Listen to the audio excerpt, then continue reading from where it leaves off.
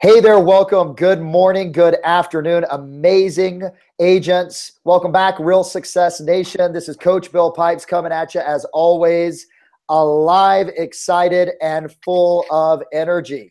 Hey, happy holidays. You made it. It's December again, right? I hope that you guys are just absolutely crushing it here as we finish off 2015 and really jump into 2016. As all of you know, really the work that you're doing right now truly separates you from the competition that's out there. Most agents that are in the industry, they stopped working about a week ago or 2 weeks ago, and they'll start back up somewhere after January, as January 4th, 5th, 6th, 7th, somewhere around there. And I just want to acknowledge you.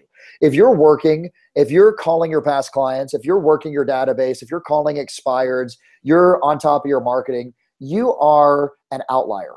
You're someone that your clients can rely upon. And more importantly, you're someone that really takes this business seriously. So, for those of you that are doing that, I acknowledge you. I say congratulations. And if you're not, hey guys, what are you waiting on? This is such a great time to be able to capture market share when everyone else is not working and you choose to. You begin to actually gobble up market share from other agents and, be able to actually grow your business. So it's that wonderful 180-degree theory that if you do what others aren't doing, you'll be able to have what others will never have.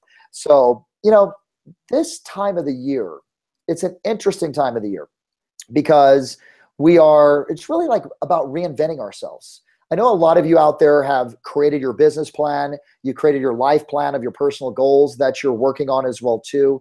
And really what we're doing is we're reinventing. We're saying, here's where I am. Here's where I stand. Here's where I'd like to go. Here's the gap. And who do I need to reinvent myself? Who do I need to re-engineer myself as in order to be able to bridge that gap in 2016 and beyond and ultimately, become the person that you always wanted to become?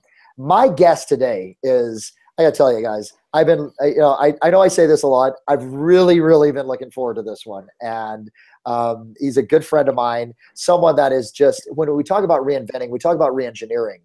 This young man has done it, he's cracked the code. He's done it seamlessly and moved from one industry to the next and to grown his business in different components and different sources and really has got this whole reinventing down. And I thought, who better to bring to Real Success Nation here, at the end of the year than my good friend, we've had the chance to work together as coach and coaching client. I'm inspired by him. This guy is crushing it, has just pulled down a major television program on HGTV. My, kick-ass good friend, Mr. Jesse Rodriguez. So Jesse, say hello to Real Success Nation, brother. Hey, what's going on, everybody? Hi, Bill. How you doing? Dude, I'm rocking, man. Rocking and rolling. So Jesse, our goal here out of our Real Success interviews is to really help these individuals that are listening right now walk away from this call with 3 or 4 key components that they can actually take, plug into their business, and begin to have some of the success that you have had. Okay. So as we get started here, bro, why don't you tell them a little bit about yourself? Who are you? How long in the business? And where do you sell? So name's Jesse Rodriguez, based out of Southern California in the city of Claremont. I've been licensed since 2004 and, got into the market in a great industry, right? I mean, it was great times. I was doing loans when I first started, so I wasn't even a realtor, and I was doing really well for many years. And then the market crashed like it did for everybody else. And it was hard on everybody, and you had to try to, embrace the chaos that was happening in 2007, 2008, 2009, and try to reinvent yourself. And that's something that I worked on, and I did, and I kept changing who I was. But, since then we've had, we've had a ton of success. We've sold thousands of homes as a team, have a brokerage, have an escrow company, started selling to investors, became a flipper myself, and now have a TV show on HGTV that's showcasing, the art of flipping and fixing up historical homes and stuff. So it's been a crazy, 11 years, to get to this point. And just seems like every 2-3 years there's something new going on that you have to kind of adapt to. So how old are you, Jesse? I'm 33. Dude, you're a baby, brother. 33 years old. Yeah, no, I know, man. I'm still young. You know, I wish I was like 25 again, though. Dude, that's incredible. Like, so I didn't realize you were 33. I thought you were a little bit older, even though you look really, really young. You've had so much success in such a short amount of time. So you got the business. This is what makes me look older. This is the real estate wrinkles, I call them. The real estate wrinkles. Yes. I got the real estate bags over here. So this year you and your team will sell how many homes? So this year we're going to sell 105 homes. Is that up from the previous year? Yeah, we were mid 80s last year. Okay, good. Great growth, man. So you added 20 transactions, 30% growth. Now you guys also flip properties. So how many properties will you guys flip this year? So we're on track to close this year 32 flips. 32 flips. 32 flips, almost 3 a month. 3 a month. Awesome. And then I think you said your goal for next year is 150. Is that right? Yeah. So we're going to go 150 transactions for the team and bump up the flips to 50 next year. 50. Now, a lot of times people hear these incredible numbers and they think, oh, he must have a huge team. This is one of the things that impresses me the most about you is that your team is not that big. How many people do you have on your team? So it's myself and 2 buyer's agents. And then in the real estate side of it, a personal assistant and a transaction coordinator. That's it. That's it. And then in the flip division, I have someone who helps me acquire the homes and run the construction and manage them. So, I mean, it's still really small when you think about how many units we're doing. Yeah, dude, your per agent productivity is 33 transactions per agent on your team. I mean, that's one of the better numbers that I've seen across the boards nationally. So over the years, dude, you've worn many hats. Why don't you take us through the different stages of your growth in the business in 2004 and just sort of take us through that a little bit? Yeah, so I started the business in 2004 as like a mortgage assistant, like a junior loan officer. Did a few months, branched off, started doing my own loans, started making really good money, excuse me. And in 2007, the market crashed and it was tough. Me and Tina just got married. We got married on May 10th of 2007. We bought our house on July 5th of 2007. And by February of 2008, we were short selling it. Wow. So talk about, a great woman, right? A great wife. She was with me in college, saw me grow, we get married, and then devastation, right? The world's ending to us in real estate. There's no transactions. My mortgage company was doing well. We were doing 30 units a month it was just gone. I mean, I'll never forget 2007, 2008, how like the rug just got pulled from under us. So we moved in with her mom and dad, after we short sold the house. We were 6 months married. She was the one supporting us. She was doing everything. She was allowing me to kind of re-engage myself. I got a job as working for a mortgage company just because I wanted the salary of like $2,000 a month, just to bring something in, like the draw that they were going to give me from being independent. When I was doing that, the only people I saw making money were the REO agents. So I came home one day and I told Tina, I said, I'm going to become an REO agent. She's like, what is it? I said, I don't know, but it's when the house is foreclosed, they got to give them to somebody. So why don't they give them to me? So I would work in the daytime at the bank.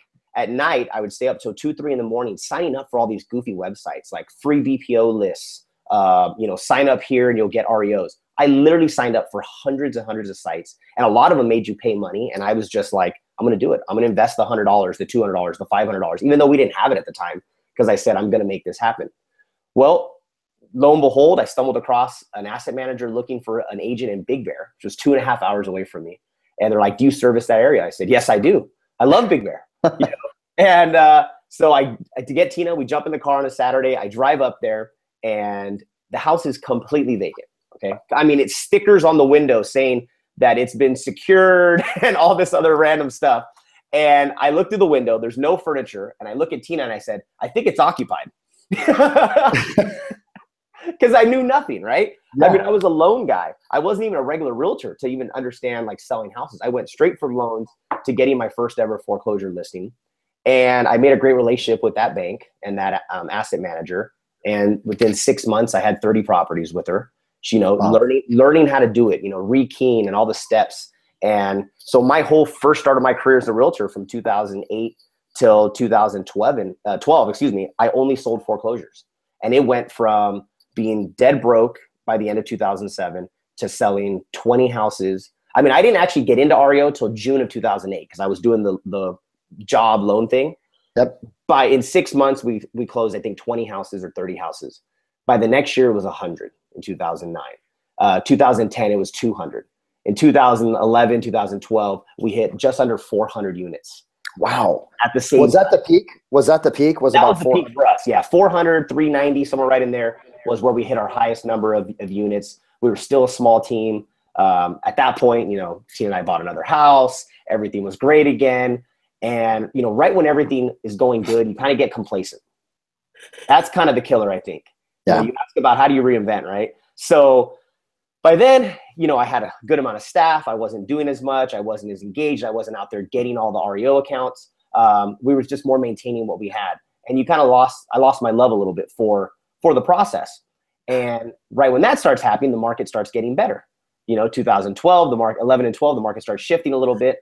And all of a sudden, all the hedge funds entered into our marketplace. And I was like, oh, this is a new thing. Hedge funds. What are they doing? They want to buy. So after years of selling, the disposition of like bad assets, I'm now helping hedge funds buy assets and invest in them.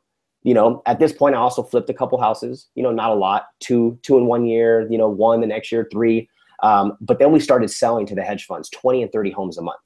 So we kept up our volume in 12 and 13 with a few hundred units because we were just selling. At this point, I didn't know that. I did not know that you guys. Was it you and Thorman at that time? Yes. Jason was with me since like 2010. Yeah, big shout out to Jason Thorman. Just honestly, one of the most amazing dudes. Jesse's business partner or old business partner. Really good guy, Jason. You rock, dude. Yes, so. I will agree with that. Jason's the best. I mean, Jason holds a piece of my heart. We built that business together, and he was amazing. He's definitely missed in the office by everybody. Yeah. So you do the asset. So all of a sudden you can move from asset management working with asset managers to the hedge fund. And exactly. Then does that run out? That has a half that had a lifespan as well. They were buying, a couple hundred houses from us a year. It lasted about a year and a half. We hit 2013, the end of 2013. And it's like, I'm like, oh my God, what do I do? Even though I've been a realtor, I've been a successful realtor, right? One of the top ones that people were looking up to in our valley. I still was never a regular realtor. I wasn't selling your house, my mom and dad's house. I didn't have time for that. I was a corporate realtor essentially, either for the banks or for the hedge funds. I was buying or selling. So again, I had to reinvent, and it took time to realize, wow, I have a database. I have my sphere of influence. I'm liked by a large percentage of the people that run into me like me. And why am I not tapping that? Why have I never had time to help them? So I shifted our model over and we started doing more standard sales. And while doing that, we started doing a lot of investing and flipping as well. I learned how to find deals for the hedge funds. And what we realized is as we were finding the deals, because we had an acquisition division, it was like, we're selling this house to the hedge fund for, $200,000 and it rents at whatever number. Well, I didn't even realize, it flips at 350. Like, oh man, so then I told my team, I said, let's keep looking. Even though the hedge fund's not buying, let's keep looking and searching and let's see if we can sell to other investors. And then we started selling to other investors for flips. We started managing some of the flips for them, construction. And then I said, why am I doing this for other people? Let's do this for ourselves. We have a little bit of capital, we have relationships. And, in the last 2 years, 2014, 2015 is when we really, really went hard and started flipping 20 plus homes a year. We got a construction division. We're licensed as a general contractor now, but I never went away from regular real estate. At that point, regular real estate was pumping, and traditional sales. And it's like, the one thing is that I think that I want everybody to know, the message is don't go become a flipper or don't become, everybody go become an asset manager. I'm not saying, don't, but realize what cycle we're in. I used to get really offended when people would say, you're just a niche agent. I'm selling 100 standard sales. You're just doing REO. You'll go away. Well, I've proven, I think, everybody wrong, that we're not going to go away because real estate is real estate. All I did was who is the bulk buyer or the bulk seller at that moment in the life cycle of our real estate channel. And let's focus our attention to that. And I think all the greats shifted to that. Yeah. We've got short sell Kirk, right? Who did a ton of short sales. Now he's standard sell. He's broker Kirk because he just knew it's time to shift. And that's what we have to do. Dude, let me put you on the spot here. I didn't put this as something I was going to ask you. But I remember you and I were sitting in Ojai, right? We're sitting outside of that little restaurant bar, right? And we're talking about where are we in the cycle? Remember that? So we're at the team. What did I say? Yeah. You and I were just talking. I was like, Yeah. man, I'm not sure. Are we on the upward trend? Or are we in the downward trend? And we couldn't really, at that time, we didn't really have. Yeah, it's hard to tell. So what are you doing right now in terms of positioning yourself for the next trend? What's the next niche that you're looking at? Okay, there's still REO out there. There's still guys selling foreclosures, guys and gals, people. So that's still a niche that's there. There's people that are still heavy in keeping those relationships alive. I try to jump in at the strongest, highest percentage chance of it. So I'm not focused on REO too much right now because I think I would be spinning my wheels to get not a lot of transactions. And right now is the standard sell niche. You know what I mean? Everything is a niche. We went from the REO niche to the hedge fund niche, or let's call it the investor niche, to we're now in the traditional market niche where people are, they're either buying up, they're selling down, right? They need something smaller. They're downsizing. The baby boomers are retiring, and that's where the focus is. I think.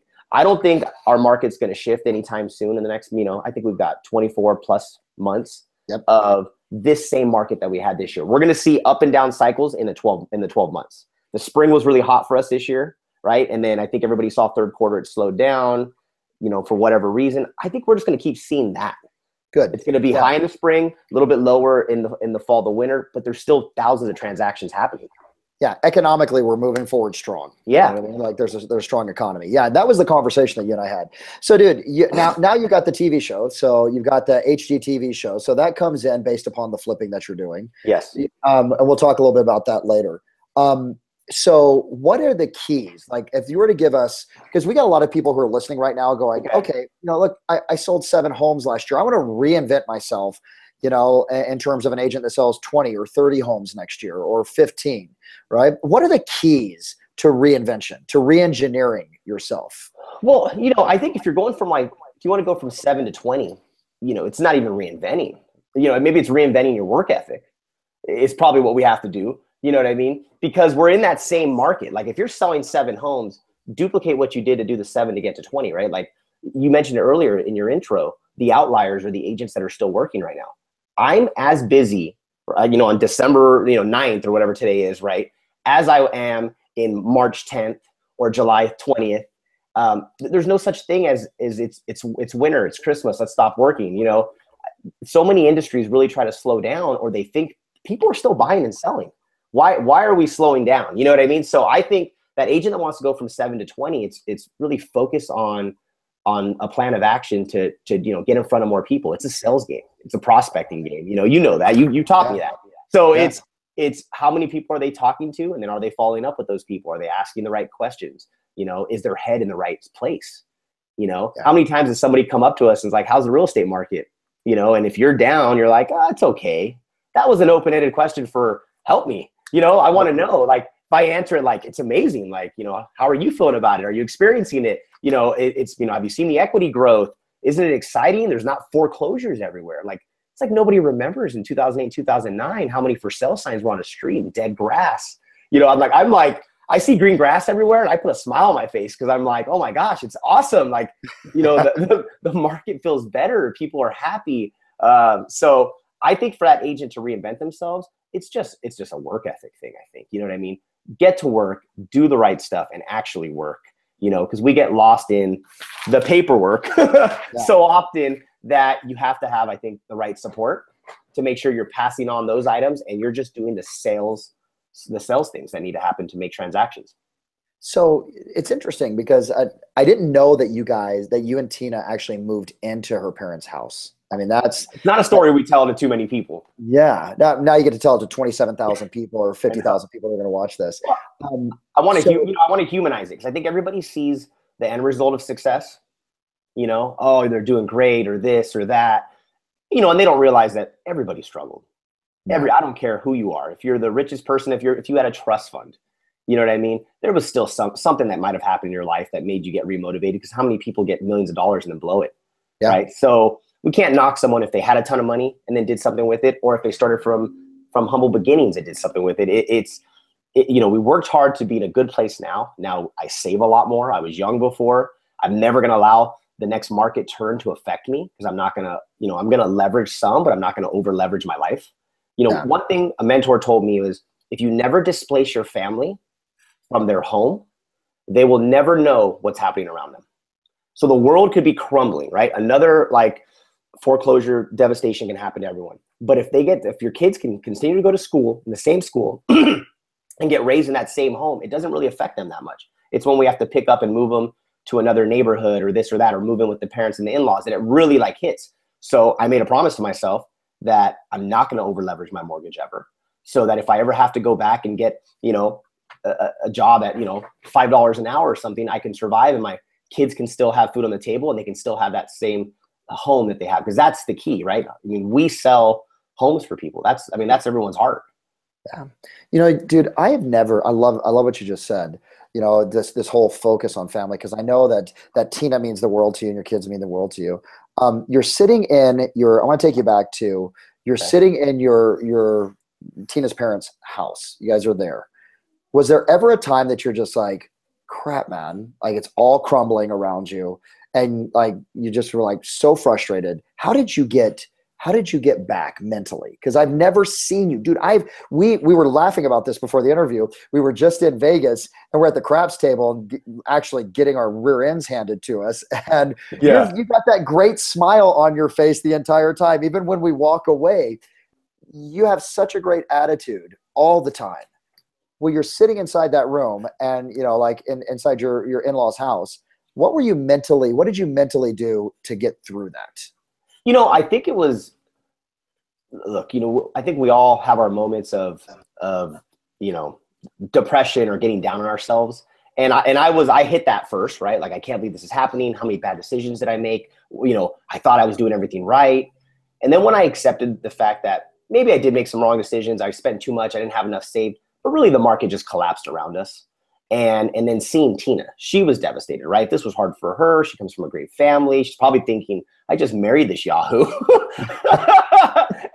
and look what's happening. And when she stepped up and said, I know you're going to build this again, you know, you just need to focus and do it. And she let me just, you know, focus and not have to carry like the worry and the stress. And her parents opening up themselves, and my parents gave us a car when I didn't have a car anymore at that moment. They gave me their Yukon. You know, it was like everybody around me, I had a good support system, and it was just, I mean, it was tunnel vision motivation. I was working the mortgage job. I didn't even mention, I started selling timeshares at night, you know, and then I would come home and I would actually sign up for the banks and do BPOs and try to learn REO, because I was like, I will not allow this to be what, like, you know, dictates my life or who I am. I worked too hard to be that what I was, to not, you know, to crash and then just accept it. So, and I wasn't going to quit the industry. I mean, I love real estate. So many people got out of it, and I don't think you have to get out of it when the markets change. None of us just foresaw what was coming, so we didn't adapt to it. And I think now, if we're always, you know, you can double down on some hands, but you also have to fold on others, and we have to know when to do that. And because of Tina, I mean, I really say, like, she let me get in that room, close the door, and do whatever it takes to kind of find that next niche, and supported me in doing it. And she had a lot of, like, you know, nights where she was crying, right? Because of the stress, and, like, you know, it was hard. But you know, I think that's what makes us who we are now. You know what's, so I'm taking notes over here. I wrote down number 1, you have to have the right support group around you, don't you? Like, you've got to have the right people, like whether it was your wife or your in-laws and everyone else that believed in you, right? Yeah. Because you've got to have, I've heard the old saying that you've got to, you know, any person to have a breakthrough in their life needs to have 2 people that believe in them. Number 1 is themselves, but number 2 is somebody else outside of them, Jesse, that believes in them. And it sounds to me like Tina was that person for you. Yeah. You know, I wrote down number 2, there is no substituting work ethic. Period. Because you were busting your ass, man, like day in, day out, working till 2 or 3 o'clock at night. So, I mean, all those are key in terms of reinventing. But what else would you say to everyone? Like, now you're, I don't want to say on the top, because, you know, like it's as we get closer to what we think a 10 is, the whole scale changes. So, you know, you people look at you and you go, close to a 10, but, you know, I'm sure that you're like, okay, there's a next level for me. How are you? Let me touch on, I think, the third thing to reinventing, and I think this is the biggest key, is the ego. because so many of us work so hard to get to a certain level, and we go, this is where I am. And when we start to see the shifts start to happen, and we don't want to accept them and go, I don't want to start over.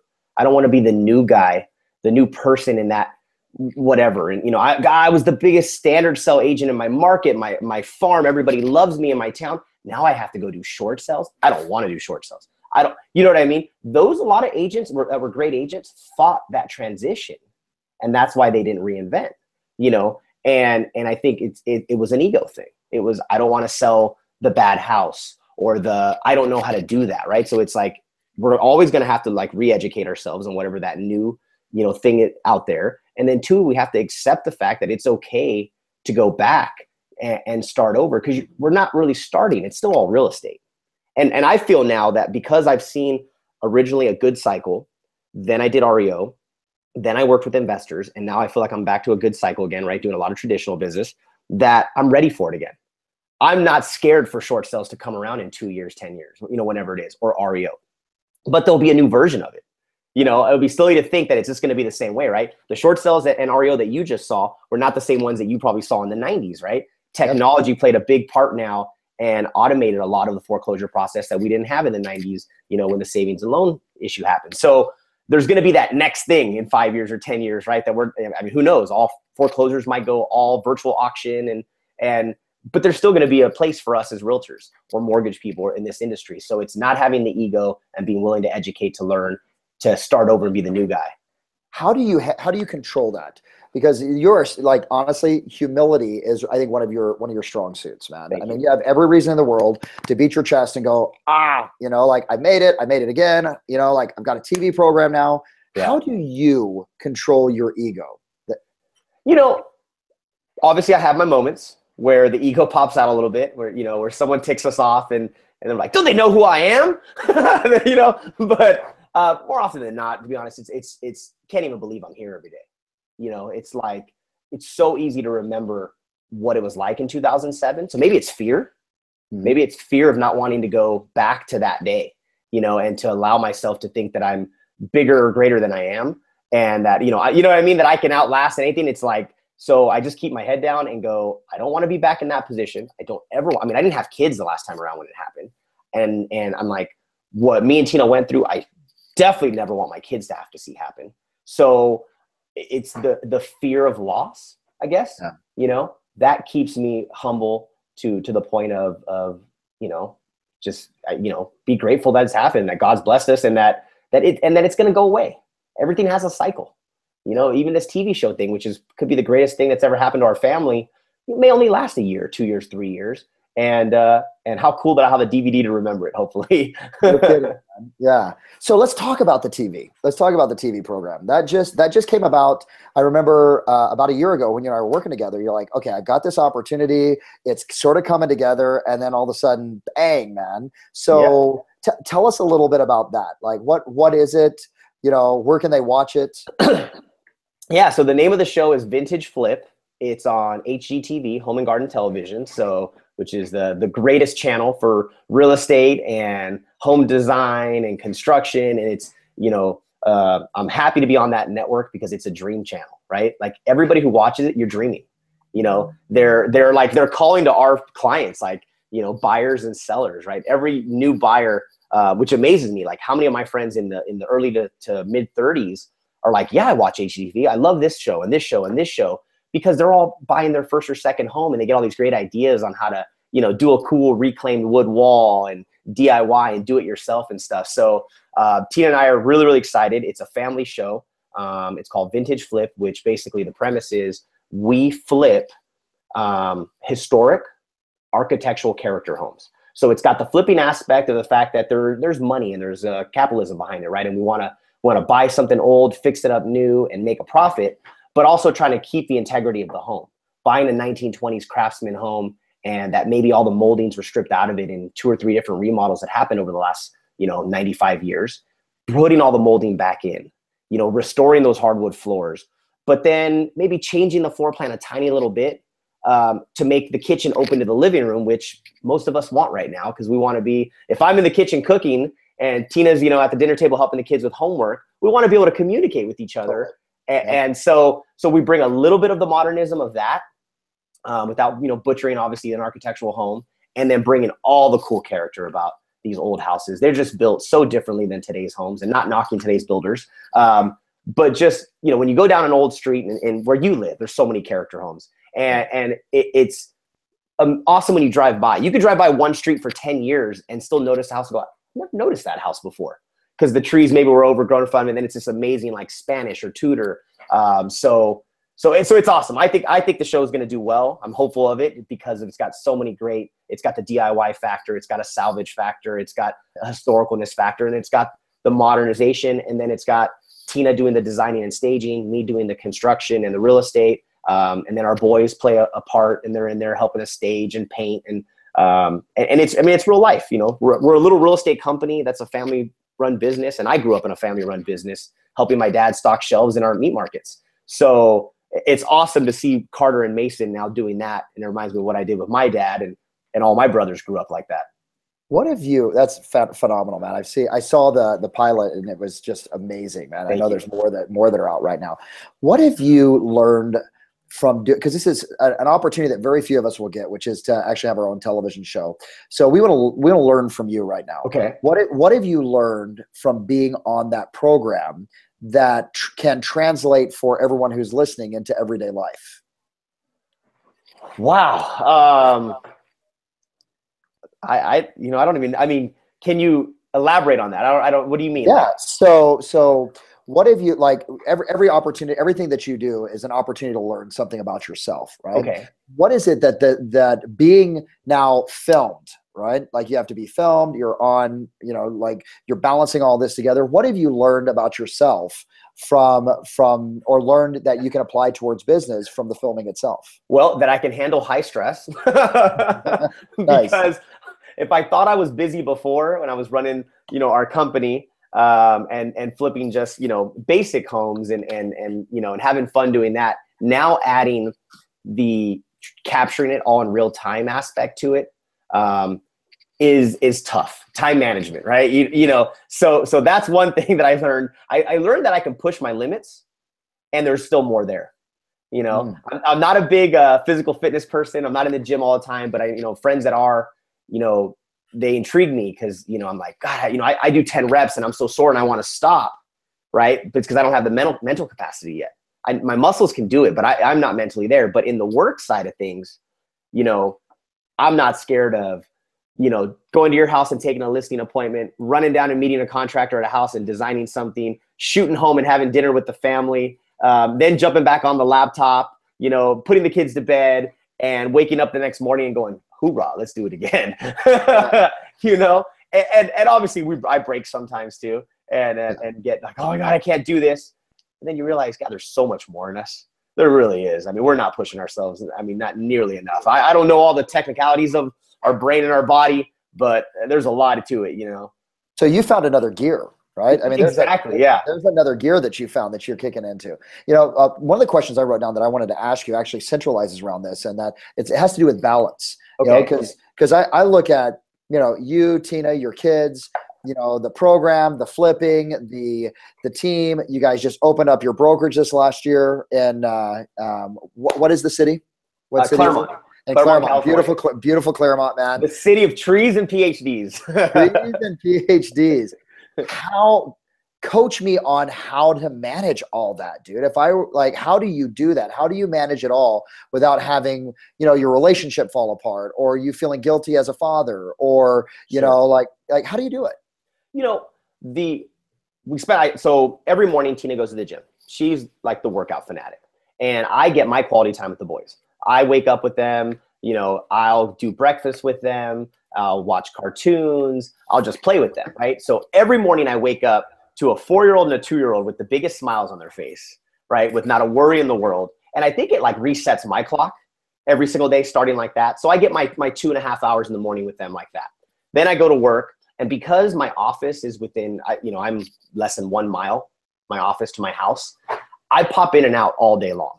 There's so much interaction happening between me and Tina on the houses that, it's, hey, can you come by and grab these tile samples and take it? So I'll come by and, and I get to reconnect for 5 minutes, and especially because she works with me in the flips, we'll go together to go see the house. We'll talk about it. The second thing, we do have a nanny that helps us.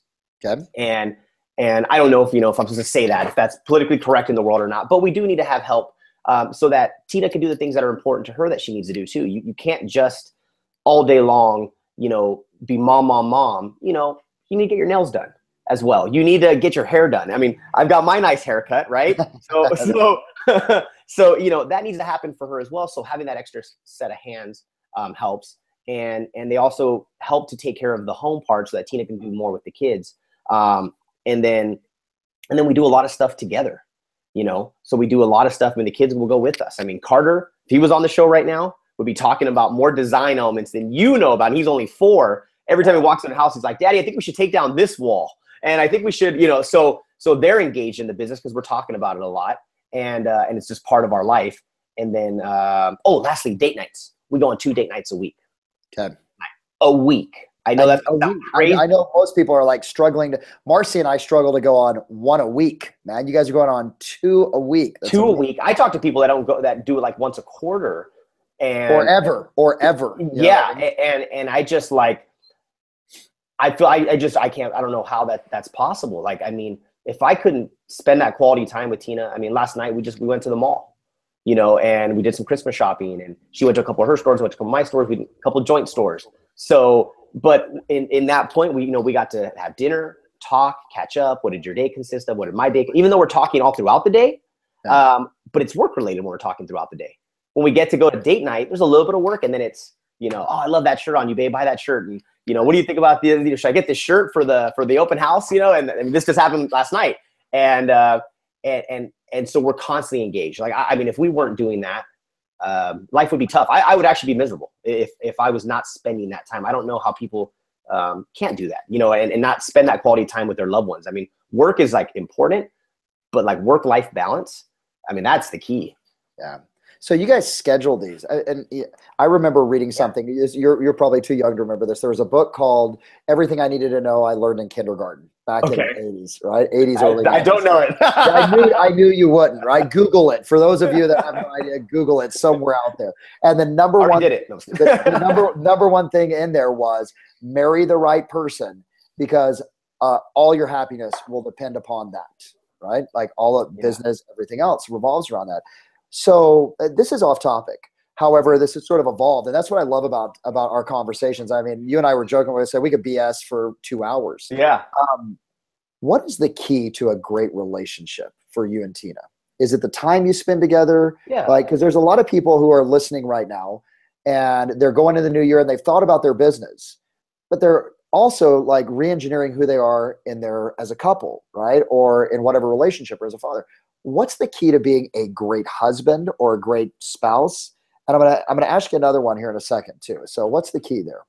So support. I think support's probably the biggest thing. I mean, supporting each other in everything, and being understanding, and being able to let go, like not to hold a grudge. So with everything I'm saying, you could be watching this and going, "Oh my God, they're trying to be so perfect." No. I mean, we argue. We'll get into fights. We're normal, right? I don't pick up my clothes, or put them away, and then she, I'm not your maid. You know what I mean? You don't help me enough is what I'll say. It's normal. We've had a talent. So we've been together since we were 18 years old. We met freshman year of college, and we'll have the biggest blowout, intense like fight, like verbal, like going at it, and instantly forgive. It's like we get it out and we're done. We don't hold a grudge. Like, I mean, we have never like go to sleep mad, and I know we've all heard that a million times. Don't ever go to sleep, but we really don't. Like, I mean, it's like after a fight or something mean is said, I mean, I'm instantly like, oh God, I feel horrible, and then I swear it makes us like stronger, love each other more, re-engage, appreciate each other more, realize I am being a slob. I'm so sorry. I'm tired from work, and then it's like, then I'll get better at it for a couple of weeks, and then I fall off again, and it's constant work. I mean, the marriage is work as well, and I think that go back to the date nights. The date nights, it's a recharge of that battery. It's maybe only 2 hours long, but a nice dinner and a glass of wine, and just kind of being able to connect as adults, you know, instead of it being about Carter's school and the project and, oh my gosh, here's Christmas and what's Elf on a Shelf going to do for the next 5 days. Dude, you guys have the Elf on the Shelf too, man. We do have Elf on the Shelf. Yes. Elf on the Shelf is amazing. It's very cool. Dude, do you realize something? And I'm not sure if you ever realize this, but there's a common thread that you have that I think it like runs through this whole reinventing and reengineering, and you just nailed it. The ability to let go. You know what I mean? I asked you, what does it take to be a great husband? You said you gotta let go. And if we look at what you have had the ability to do as a business professional, is you've been able to let go of who you define yourself as and grab onto something else. You're not so tied in, as you said, from an ego standpoint of this is who I am, that you're able to to reinvent and to be able to move forward. Do you see the parallel there? You're totally right. I mean, one more question for you, man. One more question for you. Yeah. And this is me asking you because, you know, I get the chance to, very rarely do we get to connect anymore. So you got 2 kids, you got Carter and you got Mason, 4 years old and 2 years old. Okay. We got a bunch of men who are listening right now and a lot of women who are listening too. You know, like we got a great audience that's a mix of the two. What's the key to being a great parent? Patience. You know, patience, because the kids will test the patience. You know, you have all the stresses of the world all day long, the work, this, and you come home and then maybe they're acting out. And it's being able to understand that they're just kids. You know, they just want your attention. And to, you know, to be understanding, to be like loving unconditionally, and to realize that, you know, give them a little bit of time, you know, play with them, hang out with them, you know, I think, you know, discipline obviously as well. We can't let them run amok and just do whatever they want, but to be a good, strong parent is I think is patience. Cause you know, God, look how old we are and we're messing everything up. And they're just learning everything for the first time. So, I mean, it's been the coolest thing I've ever experienced. Definitely is being a dad. You know, the 2 kids. I mean, I love them so much. I mean, I kiss them so much to the point where, like, if people saw it, they'd probably be like, "Okay, that's weird. Okay, why is he kissing them so much?" I hug and hold, and you know, and they're in this phase where they don't want to sleep in their bed. They want to sleep with us, and I love every second of it because I'm a cuddler, and I definitely love on them hard. And patience. I think I have to say patience because I lose my patience sometimes. You know, you come home and you're. Does that patience show up in business as well too? I mean, because that seems like a great axiom for business as well too, which is, hey, we've got to be patient as well too. You know. Patience and understanding. I think again, I think you just define. I didn't realize this, but yeah, I have it at home and I have it at work. I let my staff slip on a lot of stuff, and to the whole point where my own employees would be like, "You're too easy on us," you know? And I'm not too easy on you guys. I just want to, you know, embrace you to let you know that you need to make your own decisions. And if you're going to make the wrong decision, if I cut off your head every time you make a bad decision, you'll never make a decision. And for me to step out and be able to do, you know, an escrow company, a real estate company, a construction company, a flipping division, traditional sales, TV show now, I have to have good people around me that can make decisions when I'm not around. So patience and understanding, I think, works at home and at work. Brother, dude, I've got an entire page of notes, and I've got to tell you, have the right people around you is so critical. Right? Like, and like you said, number 1, number 2, work ethic. Number 3, let go of the ego. You know what I mean? Be willing to let go of who you define yourself as and recognize that it could all be gone. And what you're left with is who you are. And I know that, you know, I really want to thank you for the transparency here today, Jesse, because we did something today that we haven't done on Real Success, which is talk about things that were a little bit outside of real estate, which is what makes a great husband, what makes a great parent, you know. And I really believe as we do these interviews, man, and it's so important for us not to just be talking business, but who are we evolving into as a human being as well too. And you've given us some great information here. So dude, you got a chance. We're sitting down, we're having a glass of wine. Okay. You know, I say, I want to crush it in 2016. Okay. As we end the interview here, what would you tell the guys and gals, you know, the Real Success Nation who's listening right now? What would you recommend to them leaving this to make 2016 their best year ever? So 1, have a plan, you know, which we talk about over and over again throughout the year, and have a plan, focus, you know, because we're going to get distracted. There's going to be a million things that are going to hit us, right? You know, we're going to have a plan, be ready to start it tomorrow, and then that bad phone call is going to come in. So that let the bad phone call come in, let it go, and then move on with what you have to do to execute your plan of action. Because one thing I learned from you and Tom years ago is without a goal, you'll never hit anything. So have your goal. If it's 100 transactions, if it's 10 transactions, if it's one transaction for this month, is know what that goal is, focus on it intensely, and you will hit your goal every single time. So it's like, I think everybody for 2016 needs to realize, have your plan, focus on your plan, and then to execute the plan, you know, just have a few different, you know, you need to feed your sales funnel is the best way to do it. And, you know, and that's from, if you're an investor, if you're a flipper, if you're a traditional agent, we each have a target audience. Are we putting ourselves in a position in front of our target audience to get transactions and make it happen? You know, don't sit in the office and say, I'm not selling anything, because it's probably not few sales are going to happen if I'm just sitting here. You know, get on the phone, call someone, text someone, Facebook somebody. You know what I mean? People want to hear from us. And if they don't, then they'll let them tell you they don't want to, and then reach out to somebody else, you know? So beautiful, man.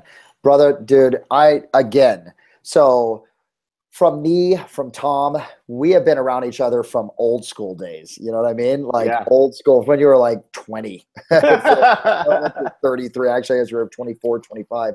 I just want to say how proud I am of you for who you've become. And look, taking the program and everything else and putting it aside, who you are as a man is really inspiring to me. Who you are as a father is very inspiring to me. Who you are as a business person, but you've got the formula down, man. So, but it's all the other stuff that you're doing. And the fact that this program is about you and your family, it's amazing. So do me a favor, give Tina a big hug, because she's smoking hot. Okay? Oh yeah. Give Tina a big hug. Mason and Carter, you know, tell them we say thank you for sharing you with us all the time. And brother, most importantly, I appreciate you and for everything that you've done, and just for that smiling face all the time, the great information here. You know, go back, watch this video again and again and again, because there's so many nuggets inside of it.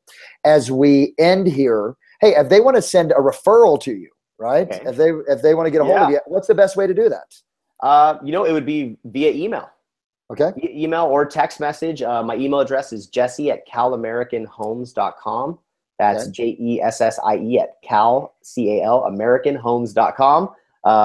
We work the Southern California market.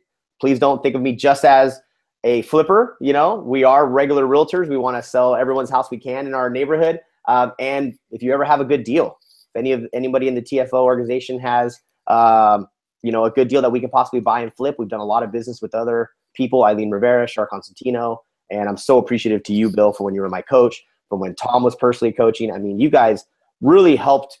I don't know if you even realize this. When I came to TFO, it was in that transition period for me. I mean, a lot of conversations with Tom, and Tom will probably laugh when he sees this, in the office, being that insecure little boy, you know, kind of like, oh, I don't know. Oh my God, I did so many houses. I sold 400 houses. What am I going to do now? You know, and him just going, you know what to do. You know what to do. You know what I mean? And he let me figure it out. And then it's like, bam, you know, and the next thing hits, and it's we're all going to have that little lull where we're not sure and we're insecure about ourselves. And it's just important to not fall too deep in it and re-engage and realize that it's just real estate. Doesn't matter who the buyer or the seller are. It's just still a house. And we need to find if it's a corporate client or a regular client. There's millions of transactions happening a month, and all we need is a small percentage of those to do very well. Brilliant, man. I love it. Awesome, man. Thank you again. So, hey guys, Real Success Nation, this is our last video of the year. Merry Christmas, Happy Hanukkah, Happy Kwanzaa, Festivus if you celebrate it, whatever it is that is your celebration. We just want to say thank you for listening for another year. We're looking forward to all the interviews we're going to do this next year for you guys as well too. We've gotten great feedback, and if there's ever anything that we can do to be able to support you and assist you, remember to find us at tomferry.com. That's tomferry.com. So Jesse, you rock. Have a absolutely wonderful finish to this year, man. Can't wait to see you in January. For everybody else, have a wonderful time with your family. Squeeze them for all that you got. And again, thanks for watching. Talk to you all soon. Take care. Bye-bye.